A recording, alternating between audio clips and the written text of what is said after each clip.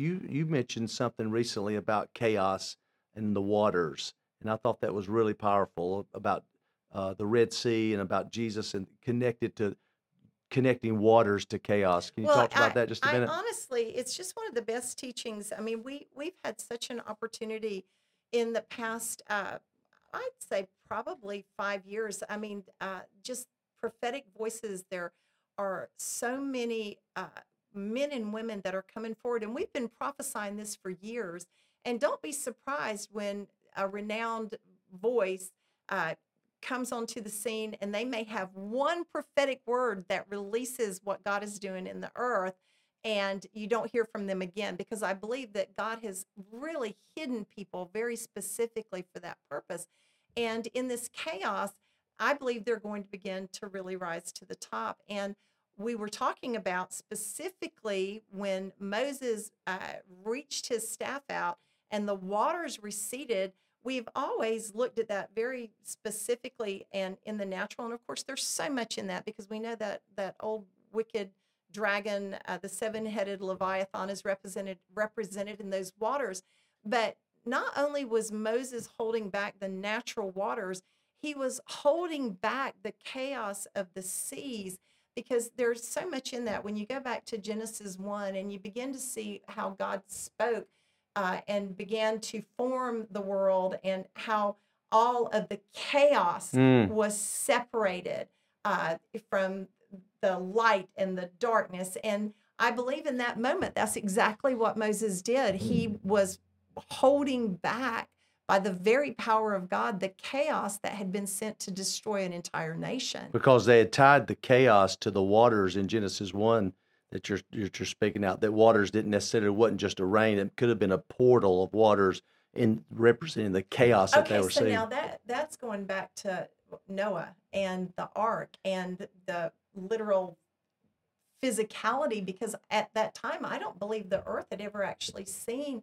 rain come from the sky. Right. I think Do. the yes, the earth watered itself. And so there and I posit this, it's not my revelation, but I was completely intrigued by it, because I had recently watched another aspect of this rakia that we've been learning about, and about the powers and principalities that we do battle in high places.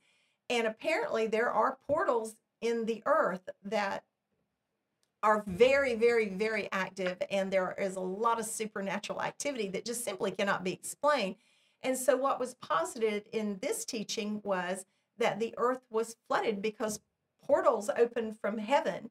And once it was over, and once the olive branch had been brought back to Noah, then the seas began to recede and they went back into the heavenly realm. Once again, not my Sure. revelation, but the Lord promised, God promised, when He gave us that covenant rainbow, that He would never destroy the earth again. But it tied the waters through Revelation. It tied the waters to Absolutely. chaos.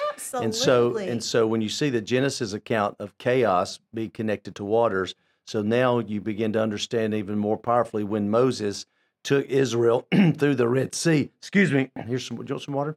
We take Israel through the Red Sea. He was taking.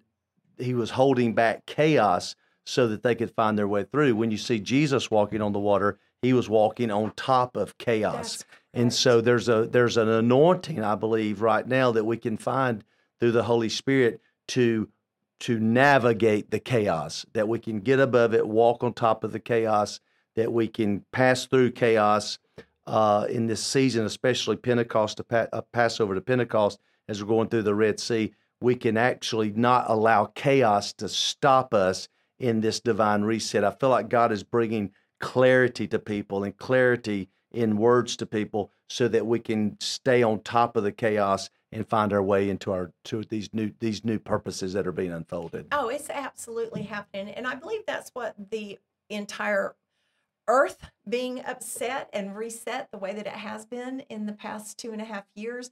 My goodness, there have been so many words, so many things said. And, for years, you and I really, gracious, I don't think I ever had time to really read a newspaper. I mean, especially remember when they were really Mm-hmm. paper.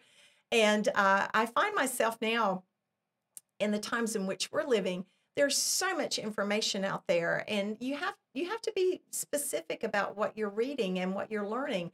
And I think that for us, that's always been a mandate. My goodness, I remember when you first started traveling all over the world.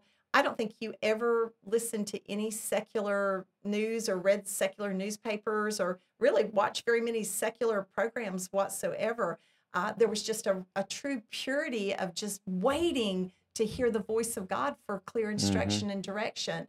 And I've pretty much settled into that routine myself. I'm very specific about what I read and what I listen to, and always have been, frankly. I'm a voracious reader. And honestly, I like mysteries. So every so often, just to kind of clear my mind, I'll read two or three series of mysteries, and you don't think about a thing. You just are caught up in it, kind of a whodunit, Agatha Christie kind of a thing. But sometimes that's how I clear my mind. I write a lot, and to develop content, I do my research and I study, but I really want to hear from the Lord in what I'm saying. And I don't think you can just listen arbitrarily to everything that is being said out Good there. word. I mean, you have to guard your heart. You have to guard your eye gates and your ear gates. And I think you have to be so specific as a follower of Christ, and be spirit led. And I think, personally, for me, I could not exist in this realm. I could not stand against spiritual wickedness. I would not understand that we do not battle against flesh and blood, but powers and Mm, principalities and spiritual wickedness if I didn't have the indwelling of Holy Spirit, if I did not have a prayer language, because Kent, frankly, there are so many things I just don't know how to pray for. right. And I think we all find ourselves in that season that there just aren't words. I mean, there's so much brokenness. Even watching the supply chain breakdown in our infrastructure, and the Lord has been showing me for years things to pay attention to. And I think that as I would present them, you would say, "Well, Bev, just give that to the Lord." I'm like, "But I think it's coming, and it's here, and all of these things that the Lord has been showing us to prepare for, they are now upon us." Yes. And so I think that and once again, this is just my experience, that we must press in to what God has already spoken to us, and understand that a lot of the promises that He has given us over the years that we were hoping that were going to happen right then in that season. And I mean, for everyone, not just prophetic words, but things that the Lord has spoken to you personally from His Word, that He's promised you about your family, about your life, about what He has for you. His promises are truly yes and amen. They just don't always happen in the time frame that we think that they're going Yes. to happen. Which is the hope deferred makes the heart sick. And so Yes. there's been a delay for sure. I know in our lives and other people's lives, whether delay brought on by our own actions, behaviors, if that's possible, or just God's timing. And so that's another part of this shift that we find ourselves in, because we're not where we think God's ultimately wanting us to be, but we're not where we used to be either. So we're in this in between place. So you're talking about delay, right? I think a lot of people have been Well, dealing first of with, all, we talk about we're in the way, but yeah, in the way, but then, and then or out of the way. and yes, we're on our way in God's way, but we're staying out of God's way, and there have been delays There have as been, we've been on our path. yes, so there's been delays that, Yes. and then of course the chaos we just mentioned, and then there's been great warfare, like truly demonic warfare. Our friend Chuck Pierce has prophesied about this season, that this is the season where literally the dragon would and the lion would face off, and this is what's happening in the spirit. The dragon, the enemy, and the Lion of Judah, our praise, our faith, our standing against the enemy, would face off. And how many times recently have we heard and seen of dragons, right? That this just keeps popping up Frankly, everywhere. it's so remarkably pervasive. I was listening to just one of the little animated cartoons that our grandson was listening to, and I said, "Hold on, did they just mention Hydra?" And sure enough, I mean, there's a whole, yes, there's a whole animated series, and Leviathan is their target, and that's another one altogether. But yes, they definitely mention Hydra. But the good news is I've started seeing lions everywhere that I go as well. So that's really starting They've to just started encourage popping me. up recently. Yes, they have. And we have seen in our walk, we have really seen that manifestation of the dragon. And personally, we were involved in, I think you would have to call it a, what do you call it? Intervention. Mm. We were involved in an intervention and had a very real experience where literally the dragon was slain and its heart was literally just beating and still dripping blood, and the blood of Jesus just poured over it, and it dissipated in just a wisp of smoke. Yes. And so we've really seen some things in the past 3 years specifically. And as the atmosphere becomes more chaotic and more stirred up, that Leviathan spirit loves that, because the chaos and the confusion is where that spirit functions and really flourishes, because the more convoluted something can become, and the less communication, and the more our communication is affected, and the more twisted what you're trying to say, because that is really the definition of this spirit, is that it twists your words. Yes. It's a writhing, twisting spirit. And I was having such vivid dreams about this scaled creature in black waters that we had to begin to really address it, because I was literally being tormented by that. Frankly, it's a true tormenting spirit. Intense warfare. And just to kind of sum this up, where I believe this is prophetically, we'll be bringing you some teachings as we continue to do this on these different subjects, so we can teach you the word concerning these different things. But just in this starting moment that we're having with our we prayed a long time about this name, Kenton Beverly's podcast. Actually, I really suggested Freedom. Freedom Podcast. Maybe if you have a suggestion for a name, you can let us know. Really, honestly, that's what we're here for today. We would like to know the direction that you would like for this podcast to go, and or what needs, or what should we call it? Yes, well, the direction being how often. I mean, Kent and I both have a lot to say.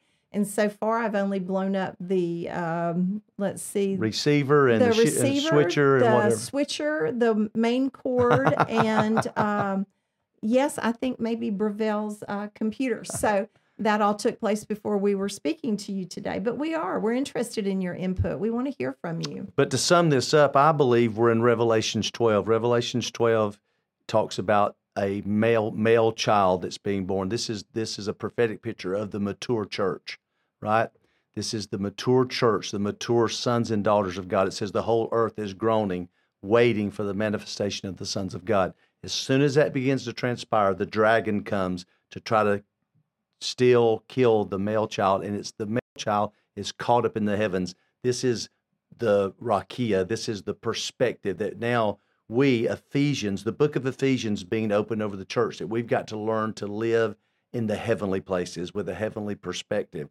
And then what happens is you see this play out, this mature body of Christ, mature sons and daughters, they go through the chaos, they go through the confusion, through the hope deferred, but they come out on the other side, and we find them overcoming by the blood of the Lamb and the word of their testimony, loving not their lives unto death. What's birthed in this moment is the overcoming bride of Christ. And so that's what we want to do. We want to help you through teaching the Word of God, encouraging you, strengthening you in your faith to navigate this season, because we are at a new era. This is a new era in history. This is a new era in the kingdom. This is a time where we're shifting from a church age to a kingdom age.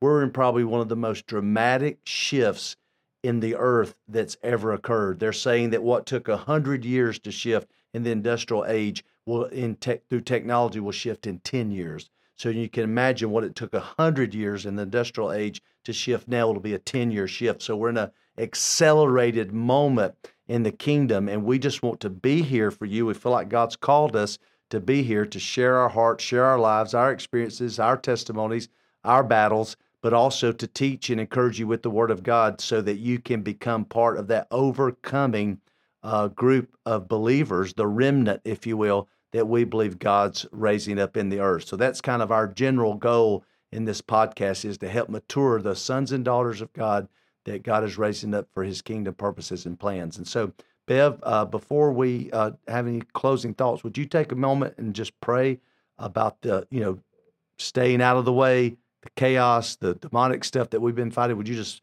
pray for us, pray for everybody today? Well, it's so funny because before I pray, I couldn't help but think of James Nesbitt's bride with her combat boots on. Yeah. So here's the thing. We are the bride, but we're also warring. We're warriors. And so, Father God, I ask you right now that even in all of the chaos, everything that has come before and everything that will now come, that you've prepared your people. You've prepared the bride of Christ. You've prepared us as warriors. And we are standing, and we realize that truly that our warfare is not against flesh and blood. It is not our brothers and sisters that we are warring against. There are powers and principalities and spiritual wickedness in high places that must be brought down so that the bride of Christ can take her rightful place. And now that all of the things that need to be shifted can now be shifted in the atmosphere, we declare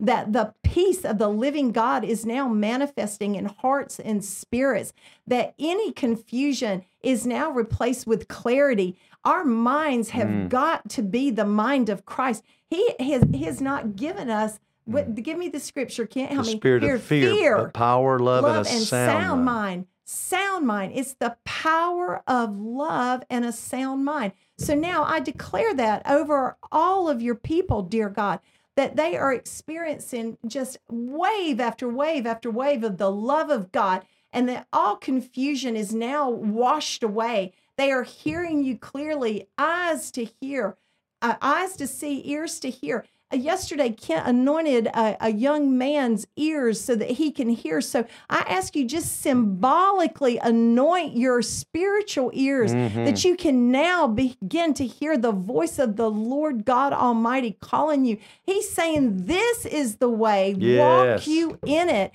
and follow him, and understand that things are not always going to be linear in a straight line, that sometimes we do have to go in a little bit of a circle, but as long as we are circling upward instead of spiraling downward, we are in God's perfect plan for our lives. And that movement is what is compelling us forward.